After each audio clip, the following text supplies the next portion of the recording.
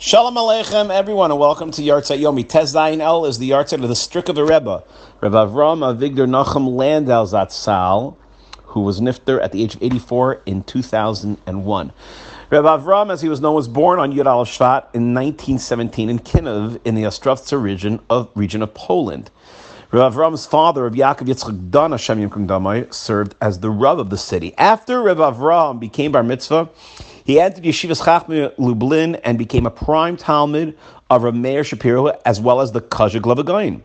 He grew in Torah, Avodah, and Midas, and ultimately became a tremendous Gadol B'Torah. When the Second World War broke out, Reb Avraham was at his parents' home, and he fled with his father to Lodz, from where the family fled to Varsha, and from there, at the directive of his father, Avraham fled to Baranovich.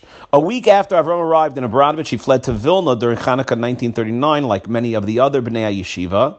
And there in Vilna, he began to learn under the brisker Rav Velvel Soloveitchik. In 1946, he married the daughter of Rav Meir Wadislavsky, who was a great-granddaughter of the Chedushei Harim. After their marriage, Rav Avraham sadly learned that from all of his family, only he and his sister remained alive from the entire Strikover dynasty, while their parents and 8 of their siblings were perished in the Holocaust. Hashem Yom Dama.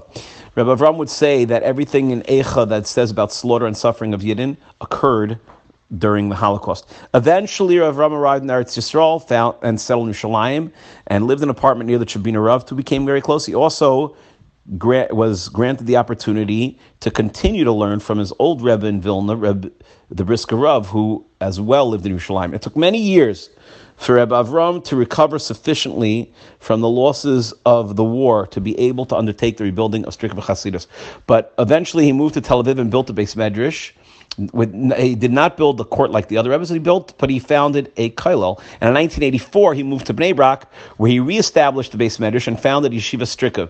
He was sought after by all the great Talmidei Chacham, as well as by suffering downtrodden Yidden, who valued his erudite learning, his sage advice, and his welcoming listening ear. Rebbe Avraham was one of those rare Gedolei Torah that was acclaimed equally by the world of Hasidus and by the Litvish Yeshiva world. For 2 generations, the Strikover Rebbe was revered as one of the illustrious disseminators of brisker Torah, while the leading Hasidim respected him as a brilliant scion of the Strikover dynasty. The Strikover Rebbe's humility was extraordinary. He would not accept any kavod at all. He did not even have his own shamash. He opened his own door. He opened the front door himself, answered the telephone himself, and for most of his life, he wore the regular suit instead of the typical Rebbe kapata.